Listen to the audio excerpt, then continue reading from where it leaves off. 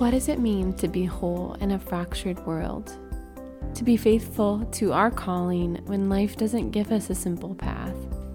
How do we discern the difficulties that we face and the barriers we push up against? There are so many narratives ready to define our struggle, our calling, our path to wholeness. But where is the still voice? Where can we find Him, the one who has woven gifts and passions right into the fiber of our being? The God who calls us out of our fears and insecurities and the scripts that give us a false sense of safety, into the light, into the fullness of life with Him. Participation in His work of putting the world back together. How are we faithful to this God?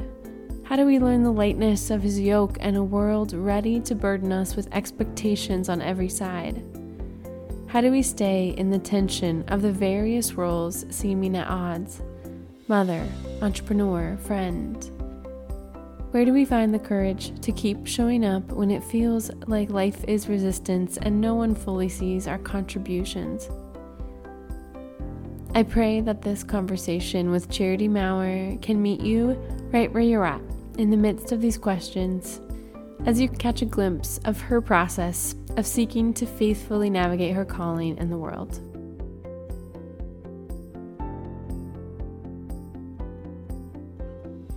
I am so excited to welcome Charity Maurer to the podcast today.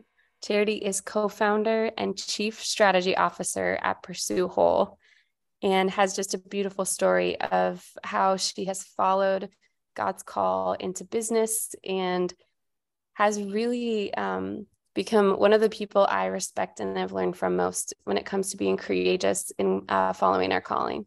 Thank you so much for being on the podcast. Thanks for having me, Tina. Okay, let's talk about when you first felt a strong sense of calling to business. Was it something like as a kid that you always knew you would do, or did it come later? I never expected to be a businesswoman, but one thing I will say is that growing up, I would watch movies and see women dressed in pencil skirts and business suits and high heels. And I always thought that is a great look. Yes. So when I first started in business, it was really because I loved being an artist. But that was one of the first things that I claimed was business wear, for sure. When you live out the dream. Yeah. Okay, so it was you followed your passion for art, and that led you into your love for business. Yes. So let's see. I got married super young. I was 20 years old, so I was still in college.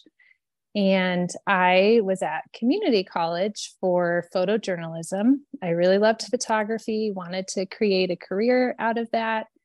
I was all set up to transfer to ASU, Arizona State University, for photojournalism. In my last semester, I took a photojournalism class and realized this is not for me. Because it was so structured and there is artistry in it, but you cannot direct your subject. You cannot impose on the content that you're photographing for it to be true and accurate. So that alone, I just was like, this is not for me. I loved portraiture. I loved the artistic side. Really cool experience though, because it was in that class that I had a teacher pull me aside and say, you really have a gift. And probably inappropriately, he said, there's a lot of people in this class and you just know they don't have it. But he's like, but you have something and you can really do something with this. So that was super cool. But in that final semester, realized I'm not meant to transfer into photojournalism. Why don't I just start a business right now? So it really was the love of photography. It felt like this will be a really great gig for me, knowing that I want to have a family someday. And the words of encouragement from Andy, my husband, who is such a go-getter and was like, absolutely, you can do that. But throughout that process, as I continued on, I really started to discover, oh my gosh, I don't just love creativity, I love business. And it was reading. I mean, I would just grab books and read books on finance and business strategy. And that just became so exciting to me. And not only that, but implementing what I was reading about, translating it into my business, and then seeing the fruit of those intentional applications was just amazing to me and so satisfying and so fulfilling. And over the years, it started to become where I felt like I would be in a room of creatives, or I was in the wedding industry. So I'd be in a room of wedding industry peers. And I just very quickly discovered a lot of people are in this industry because it's a great side gig or because they love to be artistic. But I love business. I truly love business. And I think that is unique and distinct about me. So something in that context really started to shift, where I started to understand about myself that I was very business minded and that maybe there was more that I could do with that. Was that something that was easy for you to kind of accept about yourself? Like, was that a script growing up in your faith or your family life where this was a good path to take? Like, it was something that honored God? Or what have been some of the barriers to really owning and believing that sense of calling? Hands down, no. It was not a supportive script in my life. And I know you're asking me that, Tina, because you know so personally for me, which I love. So yeah, that I grew up in a very conservative Christian faith and very patriarchal. And out of 9 children in my family, I'm the youngest girl, and I am the only one of my 4 sisters that has decided to have a career in any way. So it was very foreign for me to discover that I felt like I had gifts that I wanted to utilize in the marketplace and outside of my home, especially once I started having kids. That tension has existed in my life from the very beginning, and I still am piecing that together today, what that means to be a Christian woman and what it means to be a woman that is gifted in business, and how those two tensions can live together. Yeah. Yes, I have had the privilege and joy of not only respecting your work from afar, but you are a dear friend. And so hearing you and seeing you wrestling through these things over many years, I think has been a gift. And I think there are so many women in particular that wrestle with these things, and the tension just feels too big. So it's much easier to just release it and either kind of seek something without maintaining balance of what they truly care about, or simply let go of these gifts and this calling and these passions. So something I deeply respect about you is that you've always wrestled and held on to both, and that has not been easy, but I think it has produced really, really beautiful fruit. So talk about your transition from photography into, I'm really excited to hear more about Pursuit and your role in that. But yeah, let's talk about the transition. How did you go from the wedding photography, high-end photography world, where you're learning more and more about what you enjoy in building a business and also sharing that vision of business to others, into what you're doing now? Yes. Okay. A few years ago, I had a lot of success in my career, and I was dreaming about what was going to be next. What was the next mountain for me to climb? I'd already accomplished so much, and I started strategizing around that, had a whole game plan, was deploying that plan, and just very quickly things started to unravel, and there were plans that did not go according to plan. And I really took that opportunity to stop and assess. I really think it was the hand of God to call on me to reflect and pause. And I just started to feel that tension even greater of having very young kids at home, thinking about what the next thing was that I wanted to accomplish, which included a lot of travel, really making a name for myself. really amazing goals and began to discover how at odds those specific plans were for the family that I still wanted to grow. And I remember so distinctly that I had a client from Hong Kong in town, and I was photographing their engagement session. My son fell and got hurt. And I had this tension in that moment of, oh my gosh, do I have to leave my clients who are here from Hong Kong and leave tomorrow and go be with my son who is hurt and potentially has to go to the hospital? And I hated that tension in my life. And feedback from Andy, my husband, was so good in that moment. And we just assessed for that time and season that wasn't the path I was meant to pursue anymore. I stepped away. That was one of the hardest decisions that I've ever had to make. And Tina, you know that firsthand. And I transitioned for a brief period to being a full-time stay-at-home mom and had my third child. That was incredibly hard for me, but it was so wonderful because I got to experience the other side of being a full-time mom. And for all those years, I held this tension of, am I giving my family less because I'm working part-time? Am I as much of a mom as I really should be because I'm doing this? It was required of me for those years to stay home, but I felt so clearly that I was free to let all of those expectations go. And I really wrestled with God in that. And I saw how in that moment I was meant to surrender, but that absolutely was not my full-time call in my life, was to stay home with my kids, because it was incredibly unsatisfying for me in ways. I love my kids. They're amazing. I love being their mom. It's so amazing. But to stay home with them full time is to let go a part of me that is so crucial to the way that I feel God has made me and what he's called me to. And there was a real sense of unfulfillment for me in being full-time stay-at-home mom. And now re-entering with building this new business with my husband, Pursue Whole, that we co-founded, I feel I have a new sense of freedom and being able to step into and claim, no, this is an evident call in my life to be engaged in business and to build something outside of my home, in addition to being invested in my home.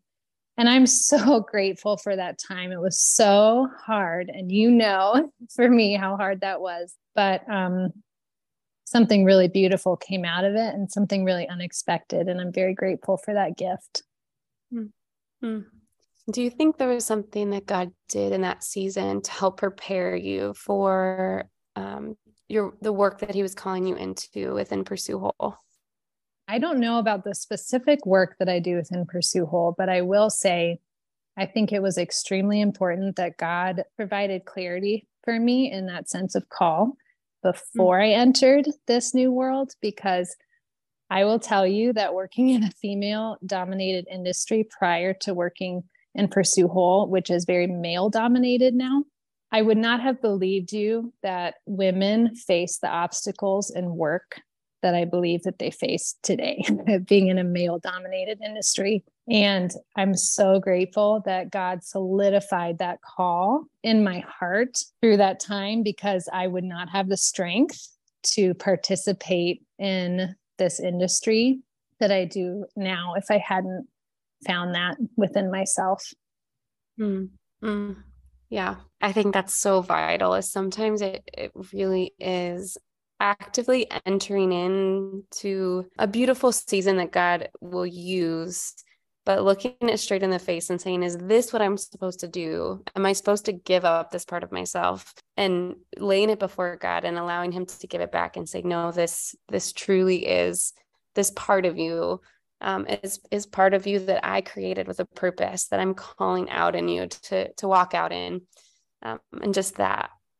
Yeah, I think that's so vital when you are coming up against the challenges of working in a male-dominated sphere, and the challenges of being an entrepreneur with the pressures and all of the risk and all of the decisions that you make and all of the sacrifices of owning a business like that, to have the confidence in that sense of calling, I think is just so vital. Okay, so before you talk about kind of the day-to-day work that you do now, tell us the kind of the mission and vision of Pursue Whole in general. Pursue Whole is a leadership brand, and we built Pursue Whole to inspire and equip leaders to pursue a meaningful vision for their life, leadership, and relationships.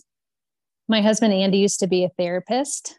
We have done so much of our deep personal work over the years. It's been so transformative for us. So we care deeply about that. But we also saw this real issue within leadership of poor leadership, and how leaders can either bring a lot of life to the people that they lead, or they can take a lot and produce death and brokenness. And Andy and I each have our own stories of how leaders have impacted us personally that have been very painful. And so we really started to think about that problem and think about, why does that exist? And I think it's twofold. One reason is because there's a lack of self-awareness. I think that, just this weekend I was at an event and I was talking to an individual that worked in the corporate world, and he was telling me about a leader that he sat under at one time who was great to his face and then exploited him behind the scenes, would blame failures of the team and different things on him to save her face. And we were just talking about that. And I thought, I don't think that most people, a leader like that, goes home at night and thinks, I want to be this really mean person and I want to exploit other people for my gain. I think what happens is that she's in a moment of pressure and her survival tactic flips on, and it's to pass blame, and it's to defend herself and do these various things because of probably really painful stories and moments in her past that she developed that survival tactic. And what would it be like for her to face those things head on, to go on that self-discovery journey of what is coming up for me, that I am treating people the way that I should not treat them? And what does that self-awareness then breed into her life? It provides empowerment to make different choices. So, self-awareness piece. And then secondly is that leaders are so often isolated. They're isolated at the top, and they don't have safe places where they can turn to and they can go to work through their stuff. They're leading so many people. Everyone is coming to them. Where is their safe space? So we developed a coaching program that is explicitly for elite leaders to have that safe place, to grow their self-awareness, to work through struggles and challenges so that they can renew what's inside of them and go on to create a ripple effect of positive change in the people that they lead. So beautiful. And I'm wondering, so this business is not, a faith forward business, but how has your and Andy's faith and just a vision for God's story shaped the way that you've pressed into this vision? We named our business Pursue Whole based on the concept of shalom. The best way that I have learned to define shalom, it's the way that things were meant to be. So the way that God intended to make the world, with peace and wholeness and health and joy. We feel the lack of shalom in life every single day. And I think that it's just like I was sharing that story about that leader. It's the absence of that original intention that God had for our life that creates that brokenness, that creates sin. And what we want to do is help people pursue the way the world was meant to be, pursue integrating all of themselves, the wholeness of themselves, the fullness of themselves, which is exactly how God created us to be and what he intended us for. Pursue whole is really the concept of pursuing God's full intention for our life. But you're right, Tina, it's not a faith-based business. And that is very intentional for us too, because I care so much about God's common grace on the world as a whole. And we really feel that having these skills, having our stories and walking through these things ourselves, we are far more called to help cultivate soil in people's hearts, to help their hearts be soft and be a good place for good things to grow. And I think that if we do that work well, that should be an invitation down the road for God to plant some seed of the ultimate truth that he has to provide us. Wow. What beautiful imagery. And I love, as you were talking, you were sharing this big vision of shalom and wholeness that stretches across the whole earth, and how pursuing that wholeness for an individual leader within their own stories, within their own lives, but then has effects through the business that they lead, both the people that they lead and then also the mission of that business in the world. So talk more about that, because I think you have a beautiful way of seeing business and God's purposes for it in the world. That is why I love business, Tina. That's what gets me so jazzed about business, because there is so much opportunity. And I'm the chief strategy officer of our business. Andy is the talent, and he provides the actual service to our clients. But I get to think about, how does this really important mission get deployed in the world so that it actually blesses people, it actually works within their lives? And what are the things, like what are the operations in our business, or what are the specifics of the media that we're going to create and how it should be formatted to actually serve these people and reach people and produce change in their life? That's my job. And I just get so jazzed, because nonprofits are wonderful and thank God for them, but a business is empowered to do that in a sustainable way. And I think that's that's the opportunity that exists in business. That's so exciting. And I think business gets a bad reputation because people think it's all about money and it's the love of money that's behind it. But I just see the money is the ability to produce something in the world that's sustainable. And we happen to serve a client where money is abundant for them. That works. And it's just the sustainable trading of your resources for something that I have that's going to produce so much good in your life. And I just think it's so exciting. Such a good vision of, surely when God imagined the world and invited people to create industry and build cities, he imagined business and he imagined the exchange of resources. And there was nothing dirty about that. There is nothing dirty about profit. And I love the way that you're describing this good and true vision of business. So what has the shift been like as you've gone from having your own business, do you call it a solopreneur? What's the solopreneur, to that shift to leading a team and being responsible for a team and for all the different hats that you wear within Pursue Whole? I think I'll cover the loss first. I think the loss is that there is a loss of fulfillment in a way, because I don't directly produce much of anything anymore. It's more so that I deploy my ideas to my team and equip them to execute on them. So at the end of the day, when I'm looking at a resource that we produced, there's a loss of fulfillment, because before I was the creator, and that was really wonderful. But I think on the flip side, what's so amazing is that I don't have to do everything. And I get to look at distinct individuals and see their unique gifts and say, hey, you can do this better than me. Here's where we're going. And that's my responsibility to give that to you, is that vision and that direction. But take your gifts, take your interpretation of it, and go utilize your skills to produce something so good for our mission and for our vision. And that's really rewarding in a different way. Okay, so I'm curious because you have done so many different things for this business. It's incredible when I hear about the things that you've learned, the meetings you've been a part of, the things you've taken on. What has been one of the hats that you've worn as you've built this business that you never expected to do? I think just again, I never expected to be so involved or siloed into the business strategy side and to be less involved in the creative side.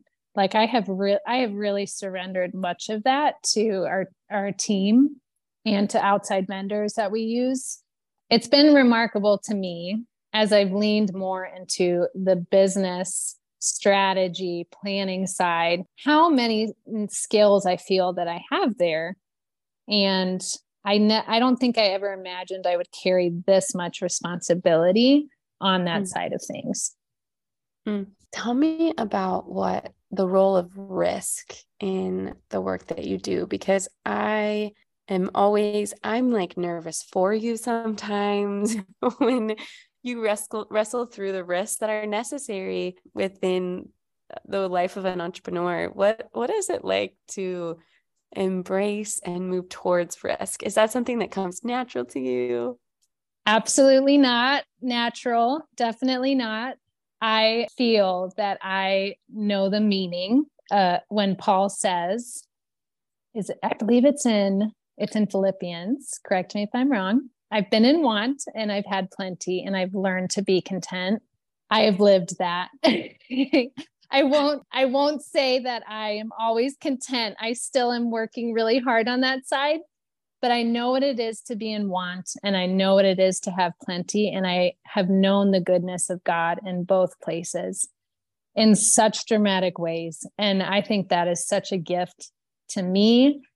And I think is unique about entrepreneurship because you go through lows that I understand why people would never choose this route for their life because it is so freaking hard. And I've been on the side of receiving an envelope of cash in a moment when I didn't know how we were going to make it.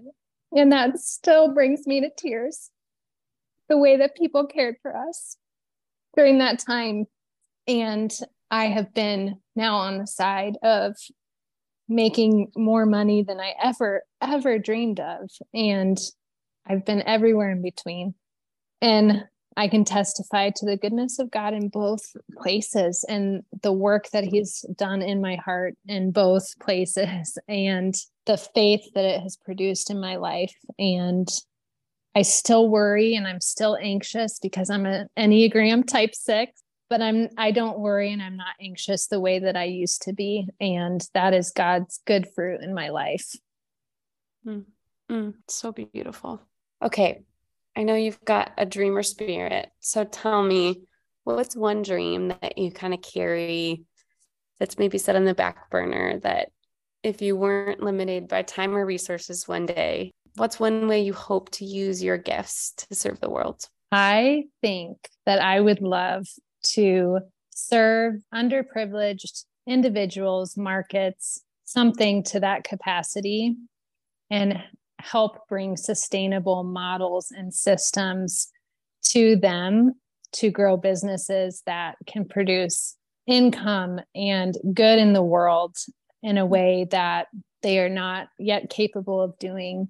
I feel very much, even as a Caucasian woman, I feel like an underdog in so many ways because of my background, the family that I grew up in, and just the mindsets that I come from. I never imagined I would be a businesswoman. And I can testify to the power of that perception switch when someone tells you can, and not only tells you can, but provides you with resources to actually make that happen. And I would love to give back someday in some capacity in that way. I would love to hear you talk more about this tension that you talked about of being in business and making the shift in kind of a different sector of business that's male dominated, just all of these realities that you've pressed up against. What has your process been like for that? It has been a challenge for me in so many ways. I feel that it's distinctly challenging for me to be a woman and to, one, see predominantly in the church a script of women stay home and are caregivers to their children. There are so many amazing supportive people within the church. So that's definitely not a blanket statement, but I have had experiences where I have felt alienated because I have such a passion for business. In that context, it's challenging to exist in that and then to see out in the world the script of the feminist movement and seeing messages there that I don't align with. I think what I love so much about our friendship, Tina, is that I feel that we're constantly talking about the tensions of life. And I feel that there's a script in the church that is one way, and there's a script in the world that's the other. And I'm trying to find my place between the two because I don't fit the majority script that fits within the church.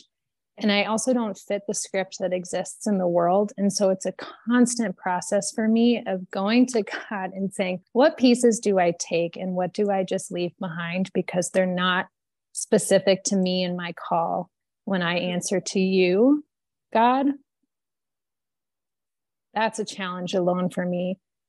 The challenge on the other side is being a woman in a male-dominated space and feeling looked over most of the time, sitting in business meetings with men and feeling like I'm the spouse, I'm the helper, and not a legitimate co-founder to this vision and mission. It's showing up to work meetings after living a whole lifetime before I even get there, dropping my kids off at school, dealing with tantrums and sleepless nights, and the battles that I have to face as a woman to get to that meeting with my male peers. There's a battle, and there aren't a lot of systems in life that are supportive of me as a woman, I feel, in the world of work with very young kids. And I honestly used to think, I think women are over exaggerating about the struggles that they feel and face in work. And now I know all of them to be true. And that is mind blowing to me. It is so sad to me, and it is so broken. And I am on a constant journey of figuring out what it means for me to be a woman in the workplace. Thank you so much for sharing that. I definitely think there are people listening that will just feel really heard and seen in experiencing a really similar struggle. Oh, Charity, thank you so much. I can't say enough how much your work just blesses, encourages, challenges, inspires. And I'm so grateful that you got to share with us today on the podcast. Thank you so much, Tina. If you'd like to learn more about us or find more resources, you can visit our website, surgenetwork.com, or find us on Facebook or Instagram. If you have a question, you can also reach out by email, info@surgenetwork.com.